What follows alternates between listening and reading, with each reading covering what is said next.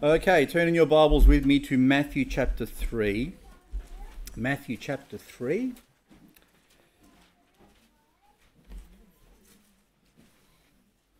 Sermon today will be on a popular topic that people love talking about all the time, and the topic is death.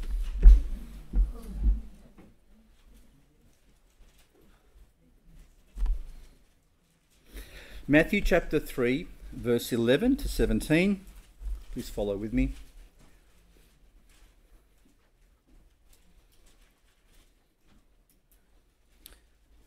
I indeed baptize you with water unto repentance, but he that cometh after me is mightier than I, whose shoes I am not worthy to bear. He shall baptize you with the Holy Ghost and with fire, whose fan is in his hand, and he will thoroughly purge his floor, and gather his wheat into the garner, but he will burn up the chaff with unquenchable fire. Then cometh Jesus from Galilee to Jordan unto John to be baptized of him. But John forbade him, saying, I have need to be baptized of thee, and comest thou to me? Jesus answering said unto him, Suffer it to be so now, for thus it becometh us to fulfill all righteousness. Then he suffered him.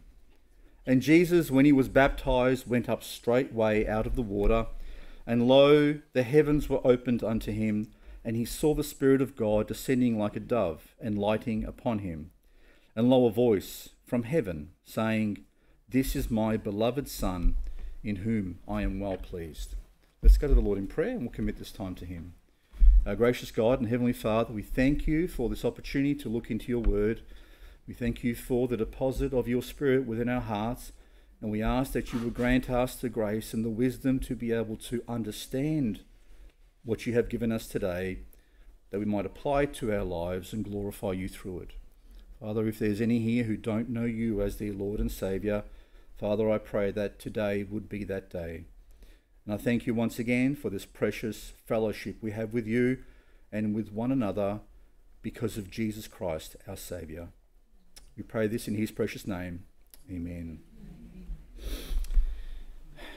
If you have been watching any television at all lately or news, you will notice that one of the most popular topics on TV is death. It's pretty hard to watch it's pretty hard to see any news service without some sort of death being mentioned. So whether there is an earthquake in Afghanistan that has killed thousands of people and you see them dragging bodies up out of the rubble, whether it's murders, whether it's what's happening in Israel with thousands of people being killed already, and the number will only grow. It's seeing death on our TVs and seeing death on the internet and various other forms of social media has become like a staple diet for us. Okay, but sometimes when you see, in fact, we have a lot of video games that have a lot of death as well, and killing in them as well. So seeing death is almost a staple diet for most of us in our generation, but often it seems very distant and far. Most of the things we see are far away places and don't seem to affect us very much. But when death hits home, it's a little bit of a different story, isn't it? And we've had people in our congregation who have lost their loved ones recently, and struggling with the grieving of that loss at this particular time. But death isn't one of those things that we tend to want to think about very much or meditate on very much, because thoughts of death with respect to ourselves often brings about uncertainty and fear, especially if you don't know God. Okay, until death comes knocking on your door, people generally tend to avoid thinking about it too much because it engenders fear. Some cultures, to overcome that particular challenge about the unknowns of death, have right there, Don. You're good. Okay. Some generations or some cultures have defined what it means to have a good death. Okay, So if you were living in the Viking days, a good death would be dying on the battlefield, okay? And if you died on the battlefield, the promise was the gates of Valhalla would be open to you and you would be triumphant in your entry there. If you're a Spartan, which I definitely am not, the same thing occurred. The best death was a death on a battlefield. It was a glorious death. And so I suppose that'd be the way you motivate people to go out and die and get killed. But most cultures have a sense of what's a good death and what's a bad death. I mean, in our culture, I looked up good death. If you typed it into your thing, almost every article came up about dying peacefully, or dying without pain, or dying that sort of way. Do you know what I mean? Like people who are dying in nursing homes and stuff like that. So what does the Bible say about a good death? Does the Bible speak about a good death? Actually, it does. It speaks about a good way to die, and it also speaks about a bad way to die. The Bible says there is a good death that should be pursued, that should be chased after. And the Bible also says there is a bad death that should be avoided at all costs. And when we look at this passage speaks about baptism. But what I want you to understand is that baptism, in every case, pictures death. Okay? A lot of cultures and denominations say that, baptism is about washing away your sins. No, baptism is about death. That's what baptism is picturing. When it comes to baptism, there is a baptism, and we'll look at some of these that are covered in this particular passage, but they generally refer to, and they always refer to, really death. They're picturing some type of death.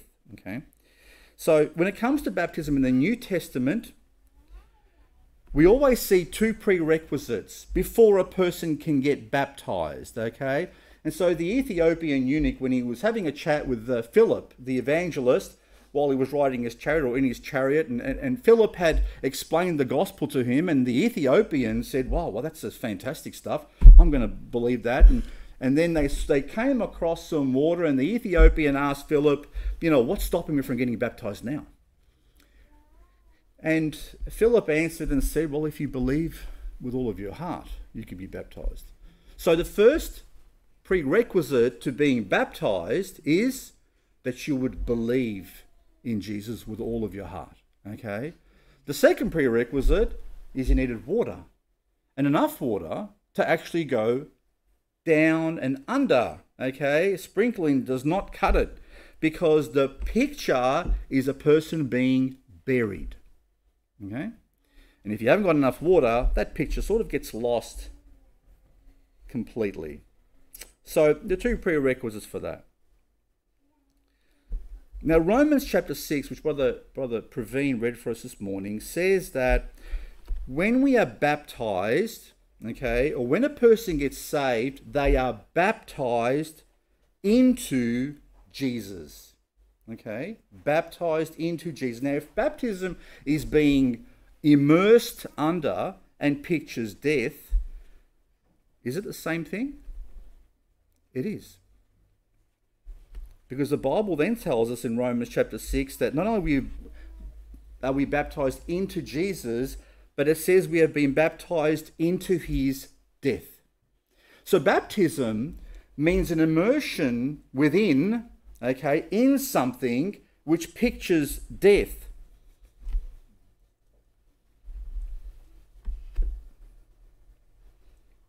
It pictures something that's happened to a person. Baptism doesn't actually change a person. Baptism is an outward declaration of what's happened in a spiritual sense. And so if you go back to the verse 11, John the Baptist here, and they've asked him some questions, he says, I indeed baptize you with water unto repentance, but he that cometh after me is mightier than I, whose shoes I'm not worthy to bear. He shall baptize you with the Holy Ghost and with fire. So in this particular place, we're seeing three baptisms, three types of baptism, okay? The first of all, John says that he was baptizing, and his baptism was all about repentance. Now, repentance means to change your mind about something. Repentance means to, well, I was going in that direction because I believed that thing, but now, you know what? I don't believe that anymore, so I'm not going to go in that direction anymore. I'm turning around, okay? I'm doing a 180, and I've changed my mind, and I'm going to go in this direction now. Repentance means to change your mind about something, and then the fruits will come from that change of mind. So John's message was clear. John was saying and preparing people, because he was saying, the Messiah is coming. Get yourselves ready. Get your lives sorted out, because when he comes, he is going to judge.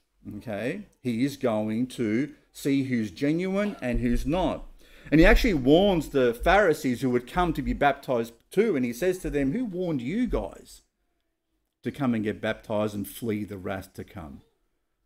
Produce fruits that are meet, that are worthy of repentance. In other words, you guys aren't showing any difference in your lives. What's the point of you getting baptized if you're still the same as what you were before? So the idea of John's baptism was that there was some change that's happened in your life. Going under the water in John's baptism was an open declaration that you were making a new start. Your old life was gone, and that you were now living a new life in preparation for the promised one, who was Jesus. Okay? The water showed your death of your old self and the start of a new type of life, a new path that I'm taking. And you look at that, it didn't actually picture a spiritual thing rather than a change of mind about something. Ever heard of people who have near-death experiences? Yeah. Interesting how people make monumental decisions when they get very close to dying. Okay? When something dramatic happens in their life and they have to stare death in the face, all of a sudden they make decisions about how different they want their life to be now. And so that's a good picture of what repentance really is, where a person faces the facts about something, has been living a delusion for much of their life, and all of a sudden say, what am I doing? What have I been doing up till now? Because death has a way of clarifying the picture of life, doesn't it? And they may not even believe in God, but all of a sudden they realize that they might have been chasing things that had no value at all, and maybe now they've decided to love their family. Maybe now they've decided to live a life that's not filled with types of things they realize were destructive. So that's a bit like that. And there are plenty of people in the world who make such commitments in their lives for various reasons. But here it says that, so that's John's baptism, a baptism of repentance. And so here comes Jesus, though, and he says, well, the one who's coming after me is much greater than me. I'm not even worthy to hold his shoes. And he says he's going to baptize you with the Holy Ghost and with fire. And so the baptism of the Holy Ghost means you're baptized, you're immersed in the Holy Spirit, which means you've been completely covered by him and surrounded by him. And we know that that means being given new life, but that also means the death of an old life, okay, in a spiritual sense. Once a person is baptized in the Holy Ghost, and mind you, that only happened after Pentecost, because the Holy Ghost had not yet been given until the day of Pentecost. So people before that could not be baptized in the Holy Ghost. It only happens after, as part of the New Testament, the new agreement between God and man. It can only occur after Jesus died on the cross and rose again on the third day. The Bible says that when you are baptized in the Holy Ghost, when you are immersed in the Holy Ghost, you become a new creature. The old is gone. The old is dead. The old does not exist anymore. It's passed away, and a new life has begun. And that life is in God's sight. Okay? God sees that.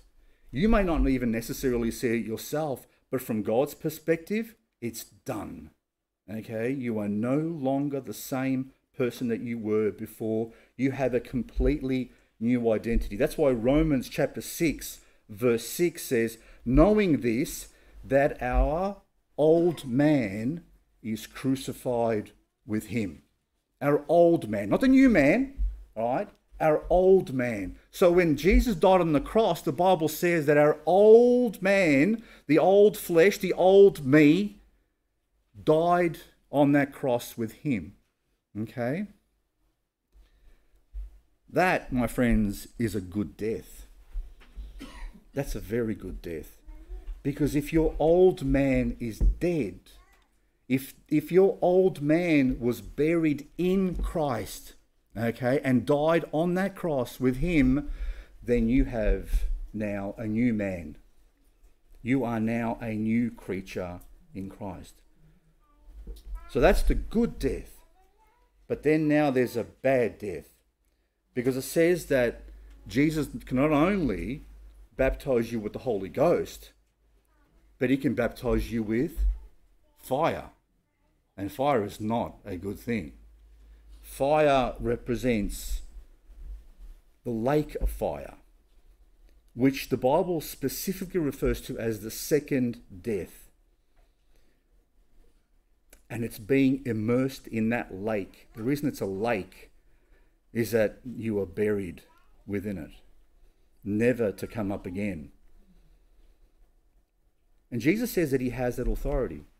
In John chapter 5, verse 21 and 22, it says, for as the Father raiseth up the dead and quickeneth them, which means gives life to them, even so the Son quickeneth whom he will. For the Father judgeth no man, but hath committed all judgment unto the Son. So who's the judge of all men now? It's Jesus Christ. Now why does Jesus get the nod to now do all the judging? Because he is the perfect and impartial judge. You see, he not only represents God, the perfect being who can judge all of mankind, but he can actually represent mankind because he is a man. And so he can actually look at it from both perspectives. And no one can say, you don't understand me because you've never walked in my shoes. Instead, when Jesus judges, no man can say to him, you've never walked in my shoes, because he has. He's walked in all of our shoes. And we killed him as a result of walking in our shoes. That is a bad death. That death will last forever. And it's not the death that you want to be part of. It's a death that you really need to avoid as much as possible. But both of them are pictures of baptism. You're baptized with the Holy Ghost, or you're baptized with fire. And they're the two options.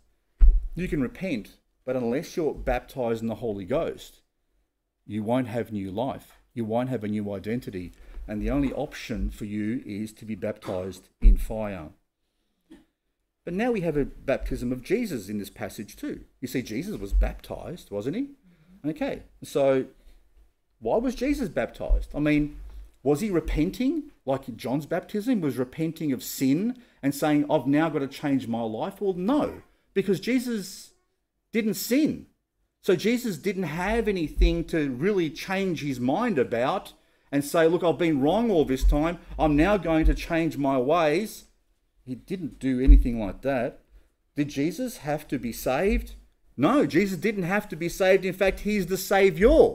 He's the one who's doing the actual saving. So why was Jesus baptized for? Well, what did I tell you baptism was a picture of? Death.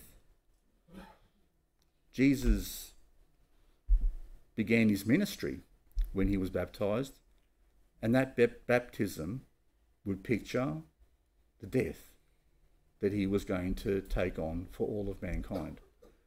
When he got baptized, he was saying, now it's beginning. And this is the road I'm heading down. His declaration when he got baptized was that he would give his life for the world and that he would rise again from the grave. this was an open declaration of what he was setting out to do. Turn with me to John chapter 12. John chapter 12, verse 23. And Jesus is praying to his Father here.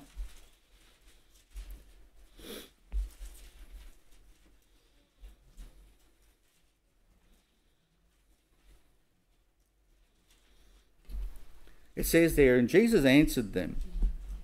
John 12:23.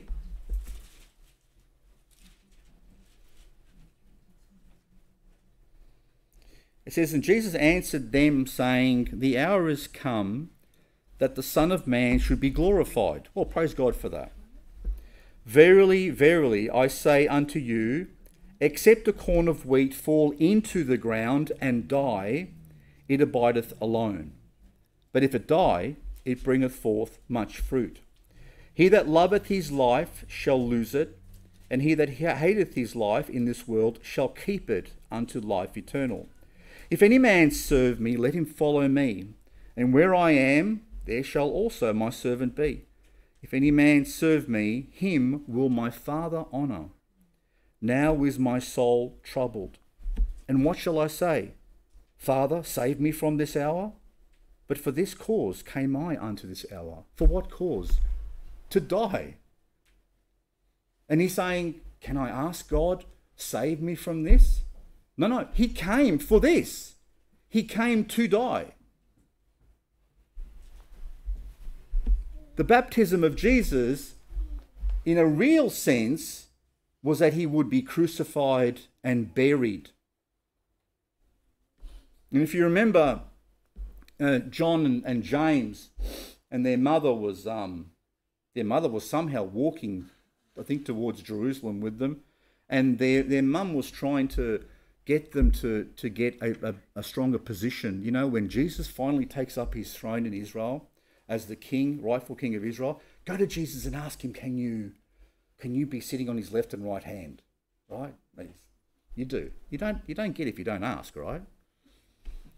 So they went to Jesus and they've asked Jesus, oh Master, when you become the king, right, and you have ultimate power, can we sit on your left and right hand?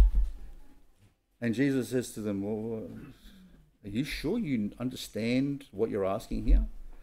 And they said, yeah, we can. And then he says to them, can you actually be baptized with the baptism that I'm going to be baptized with? And do you know what baptism he was going to be baptized with?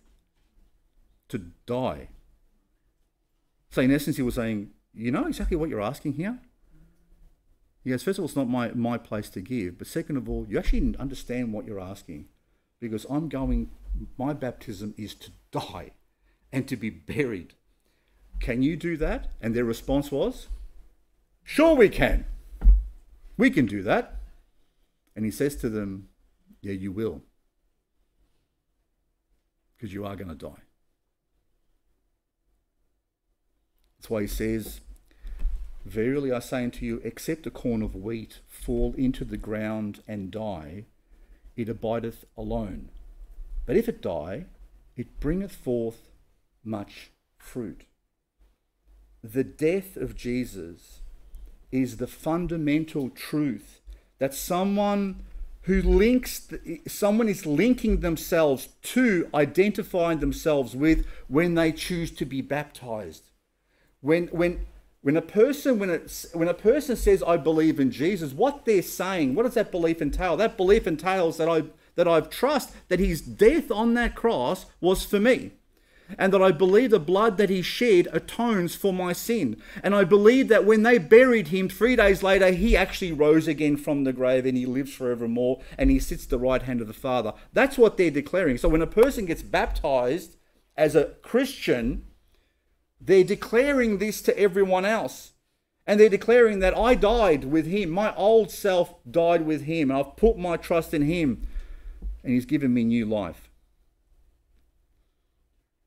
The greatest and most important and influential death in all of history was Christ's. No other death comes anywhere close. It is the most impactful event in the history of all mankind. And the question then is, if a person is not willing to die, to their old self, how can they receive something new? And the answer is they can't. Unless a corn of wheat fall into the ground and die, it abides alone. Listen to his words. He that loveth his life shall lose it, and he that hateth his life in this world shall keep it unto life eternal. And you might ask, why would I hate my life? Why would you hate your life? Well, you might hate your life because you've realized that you are a sinner condemned to eternal destruction. Because despite any effort that you may have, that you try and put in, you are no good. That, as the Apostle Paul says, no good thing dwelleth in me. That I'm not a good person who is deserving of heaven, but I deserve hell. I am a sinner by nature. The conflicts that I have going in my mind, even when I want to do something good, is always bad. I'm rebellious at heart. I don't love as I'm supposed to love. I can't put God first the way I'm supposed to put God first, even if I might want to do those things. And the question then is, how can you not hate that life? Because if you love that life, and that's first, and you're not willing to let go of that, then how can you accept what's being offered to you? You have to let go of something to get something new. Why would I hate my life? Well, why would I love it? Is probably a better question. If I love my life and myself so much that I value my life with all its problems and all of its sin and all of its fallenness, and say, no, I don't need what you're offering me. I'm happy with what I've got. Then the Bible says that that corn abides alone. It doesn't bring in forth any fruit. So many people in this world will not turn to Christ because they have too much pride in their own life. How dare you tell me that I'm no good? How dare you tell me that I can't work my way to heaven? How dare you tell me that there is no hope for me aside from you? Oh, Jesus, who do you think you are, saying you are the only way to the Father? Who do you think you are that you say, I am the way, the truth, and the life? Are you saying that I've got no life? Yes, he is. Is he saying that I don't know the way, that we don't know the way? Yes, he is. So many people will not turn to him because they have too much pride in themselves. So many people will be shut out of heaven because they love themselves more than they love God. And so Jesus plainly says, Father, how can I ask you to save me from this hour if this is the very reason I came into this world, to save mankind and to take their punishment on myself? This is the death that changed the world. The most notable, glorious, and perfect death. As gruesome as it was what we needed and has become the only door to salvation. And so when a person gets baptized, they are declaring that they died. And they died with him. And they no longer live, but Christ lives in them. And we are called to then serve God, okay? So you need to first, before you can ever serve God in any meaningful way, because the Bible says that all of our righteousness is as filthy rags before God. The Bible says before you can ever serve and seek to serve God and do anything that's of any eternal value at all, the Bible says you have to first die, and God's got to give you a new identity. Okay, and then when you have that new identity and he's put new life in you, then you can start walking in the works that he's got prepared for you already, and he'll empower you to do those works as well. And so then he says in John 12:26, he says, if any man serve me, let him follow me, and where I am, there shall also my servant be. If any man serve me, Listen to these words, him will my Father honour. Isn't it a beautiful thought? That the man who chooses to serve Jesus as his Lord, God will honour. That is a wonderful promise for us. To serve Christ in this life brings honour from God. But none of our works save us. We have to be saved first, and then we can work. Some denominations mistakenly teach that baptism is a necessary work for salvation. The Bible doesn't teach that. The Bible says there is no human effort that you can ever do that will save you or add to the perfect work that Jesus performed. It's only Jesus that can grant you eternal life. It's only Jesus that can save you from your own sin. It is only the blood of Christ that cleanses a person. The water of baptism doesn't wash away anything. In fact, it doesn't wash away much at all, because you're not there with a bar of soap, soaping yourself off and cleaning yourself up. It's just going down and up. It's going in and out. It's only the blood of Christ that cleanses a man and a woman from all of their sin. And baptism simply says, I've died. And he's actually raised me up to a completely new life that I didn't know before. And I'm identifying myself with him as well.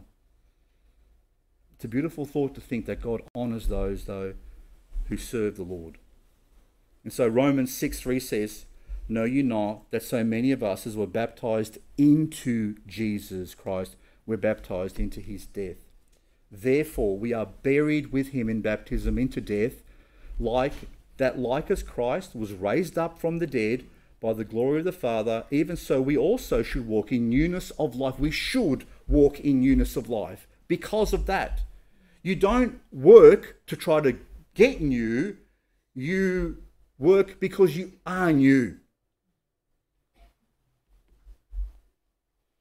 And then he says, for if we have been planted together in the likeness of his death, we shall be also in the likeness of his resurrection.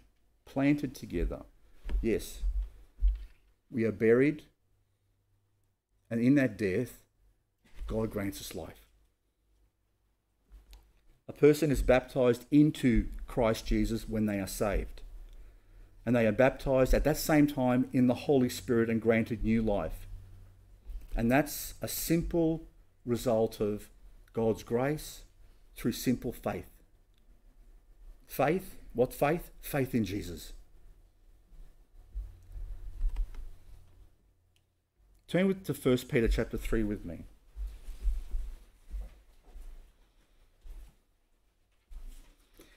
Some denominations teach that if you don't get baptized, you can't be saved, which is once again a complete denial of what Jesus did for us on the cross.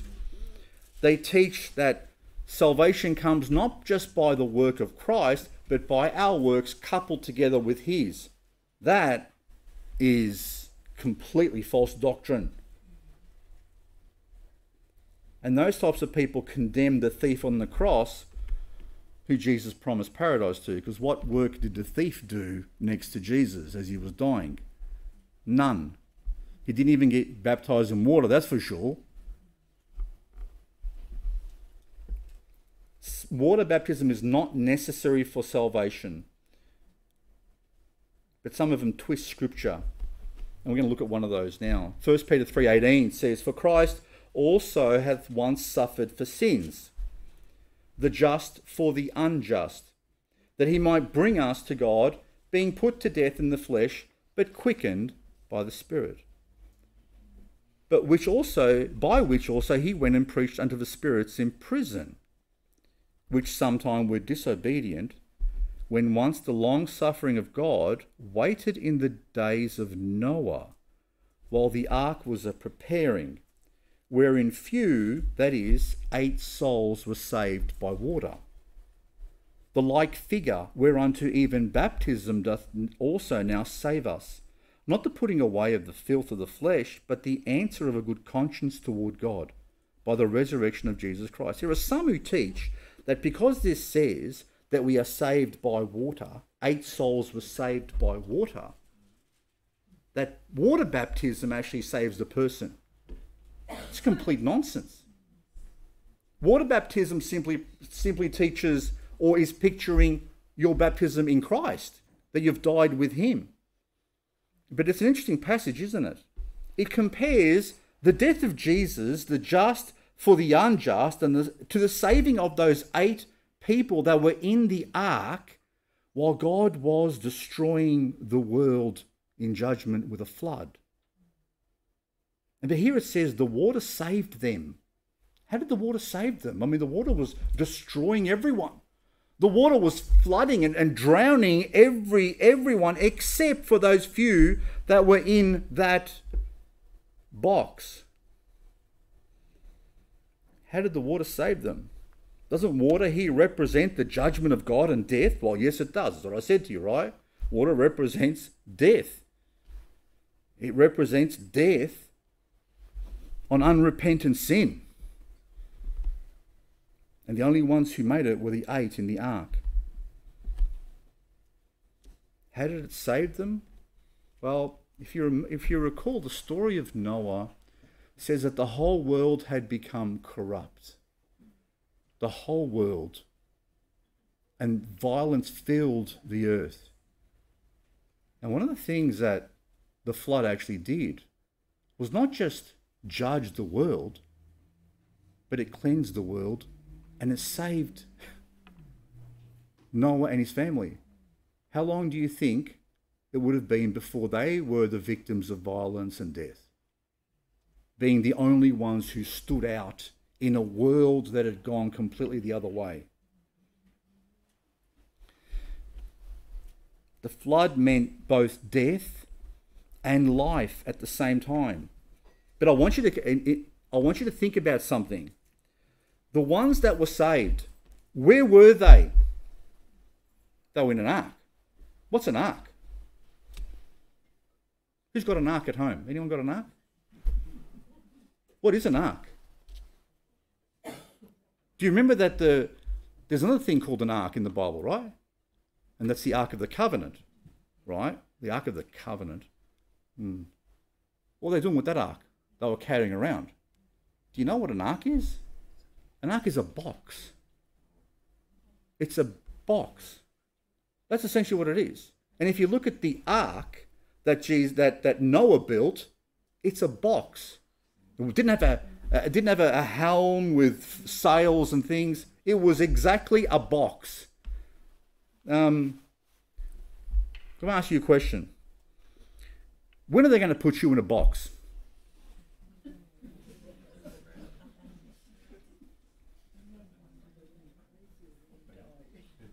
There's one time I know when they're going to put us in a box. And what happens when they put you in that box? They bury you, right?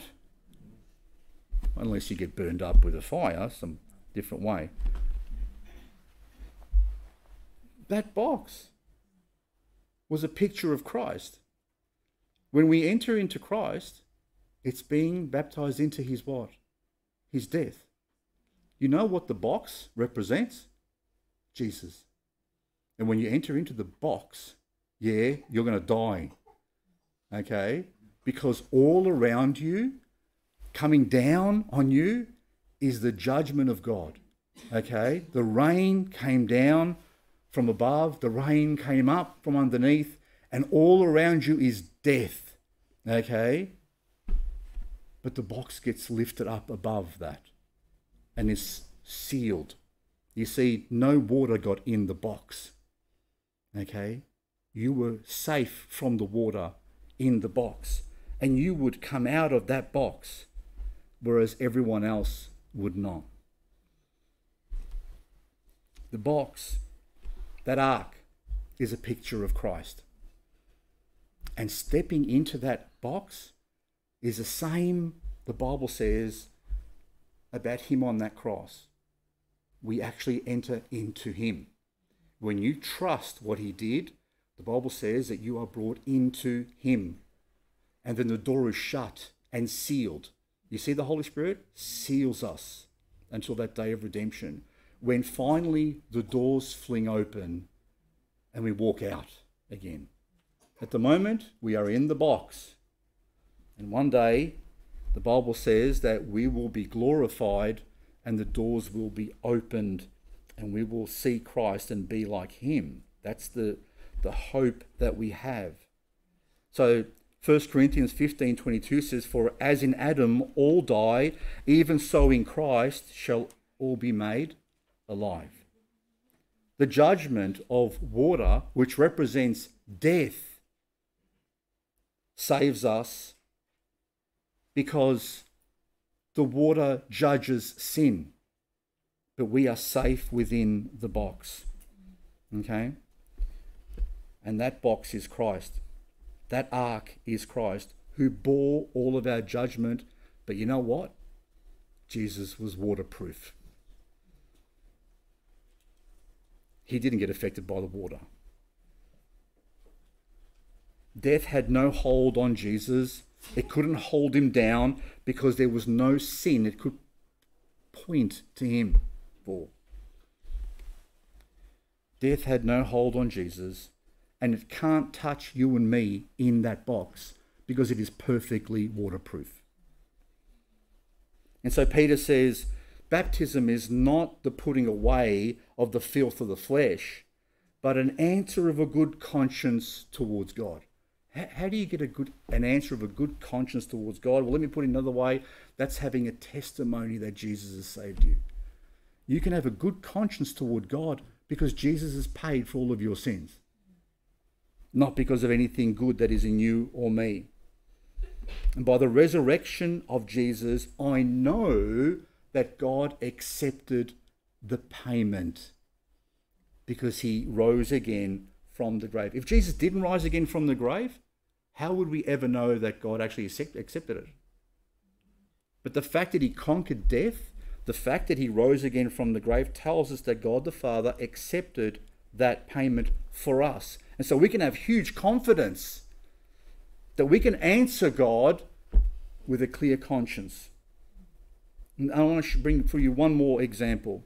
The final example that points to the water as death is 1 Corinthians chapter 10 verse 1. 1 Corinthians chapter 10 verse 1, which is another like obscure passage which mentions baptism that most people read and they go, what? 1 Corinthians chapter 10 verse 1.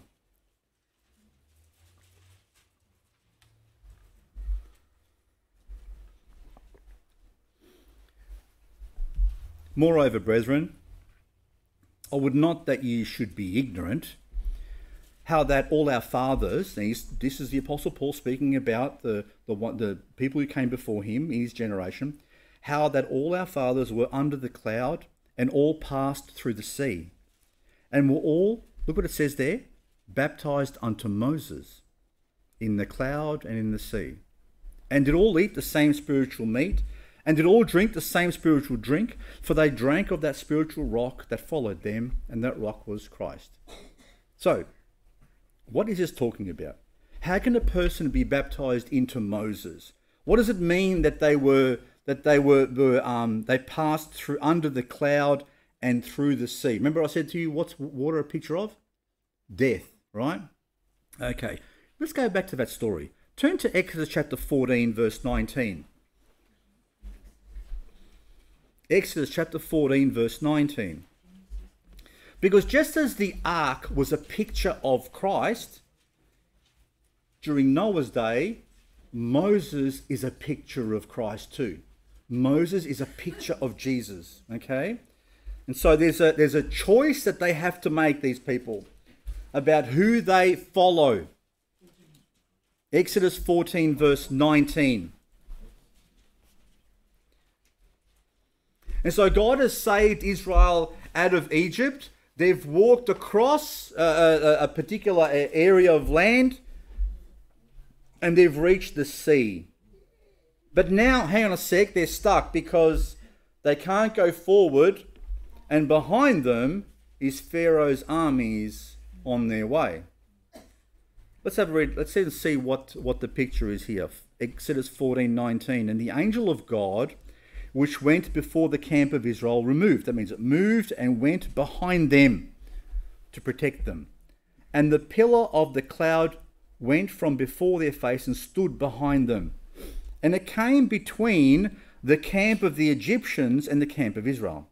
And it was a cloud of darkness to them, but it gave light by night to these, so that the one came not near the other all the night.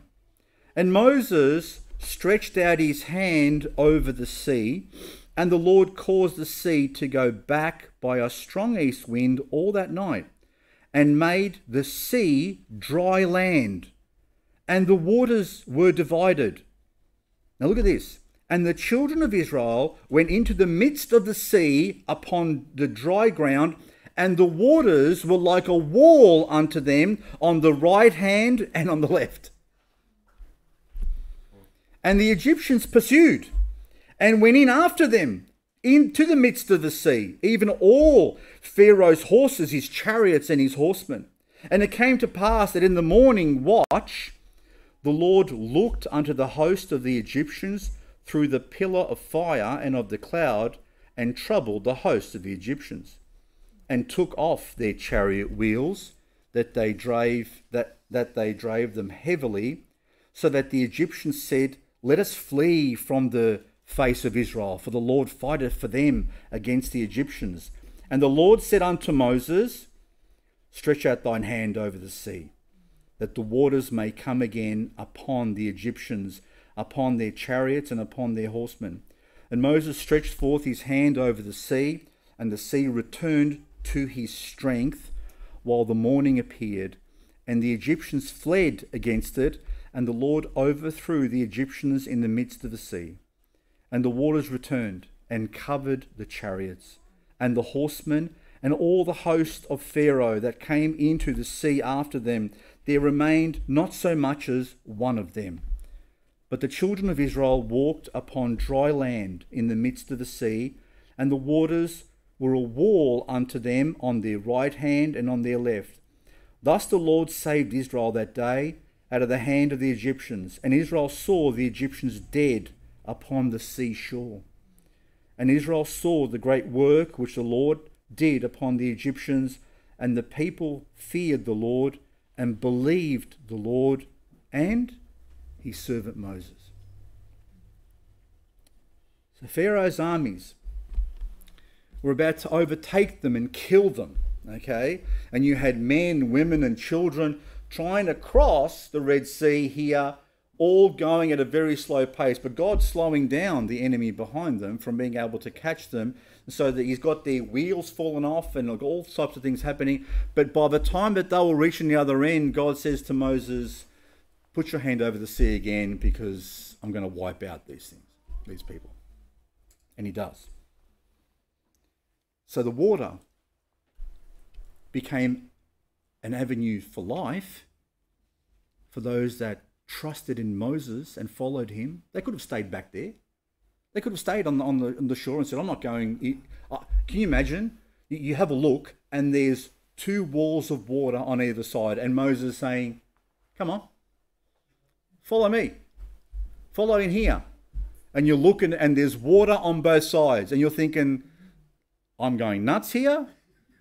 And if I walk into there, I'm probably going to die. But hey, what options have I got? I've got these guys behind me who want me dead. And I've got God's servant in front of me saying, follow me into this. And it says that they were baptized into Moses. Why? Because they had to trust him to bring them through those walls of death. And God saved them. And that water saved them, but destroyed Pharaoh's armies. And Pharaoh's armies are like a picture of sin. Sin that continues to pursue you. But God has actually separated us from our sin. Okay? So when the Holy Spirit, you are baptized in the Holy Spirit, when you are saved, you are separated from your sin. But you have to go through death. You have to step into the ark. You have to be willing to follow through this particular path, because how many avenues did the Israelis actually have? They had one narrow road through a sea with walls of water. They had no other option. Either I go through this or I'm dead. And they chose life. And God was glorified because of it. The Israelites were baptized unto Moses. Moses is a picture of Jesus. How did they get saved? They simply said, I'll trust you. This is what Jesus does for us. Even though we pass through death, even though our old self will die, we are guided by Christ through death and will not suffer the judgment of God. We will come out the other side with life, separated from our sin. When we come out of the ark, we come out to a new life. The sea purged the evil away. The flood purged the evil away, but at the same time ended up saving those who trusted God. And the same picture is presented to us by the blood that God asked the Jews to paint on the doors of their homes. Do you remember when God saving them out of Egypt? He said, I want you to sacrifice a lamb. I want you to take the blood, put it in a bowl, and then I want you to mark the doors of your homes, the frames of the doors, the lintels and the beams. And he says, and when I send the angel of death over, he's not going to come in. You know what it's a picture of? Christ. You're in that box, but you're safe in that box until judgment passes over. And it's only the blood that stops him from getting in. That's what happens when a person puts their faith in Christ. They were surrounded by death. Can you imagine being in your home, if you're an Israelite in that time, and you hear the screams of people around you whose firstborns are dying in front of their eyes? As the angel of death passes over and judges every family that doesn't have that blood on the door of the Egyptian families, and you hear death all around you, and you're covered and surrounded by the angel of death all around you, but he can't get into the door. Can't get in. That's what Jesus does to a person when they simply trust him. Remember when Adam and Eve sinned, and they were ashamed of themselves for they'd sinned, and they tried to cover up with what? By sewing together fig leaves. And God says to them, no good. Doesn't work. So God takes an animal, probably a lamb, and he kills it. And he covers them with the skin of that animal. He said, that's a good covering. That'll be the right one for you. Once again, you're covered with death. But in that death, there's life. And that animal that died is a picture of Jesus who died on the cross. Whichever way you look at it, my dear friends, we all deserve to be buried and judged. But praise God that he sent his spotless lamb into the world to take my judgment and yours. He went through death for all of us. He experienced death for all of us so that we would not have to experience eternal death. Let me ask you this morning, have you died a good death? Have you died? If you haven't died a good death, the Bible says that you have a terrible death awaiting. There is only one avenue that God has made. There is only one ark. There is only one way. And that way is through Jesus. You want a glorious death? That's the death. Die to your old self and put your trust in him, because he will give you eternal life, your ark, your saviour. You will be sealed and death cannot touch you. And so John 12:25 says, he that loveth his life shall lose it, and he that hateth his life in this world shall keep it unto life eternal. If you've not chosen to die yet, if you've chosen to save your own life, if you think that you can save your own life, if your life is so precious to you that you think you're the only one who can take care of yourself and do it your own way, then you must enter death and judgment alone. Alone. And you will be forever alone. And you will only have yourself to blame. Instead, Christ bids you come and die with him. God bless you. Thank you.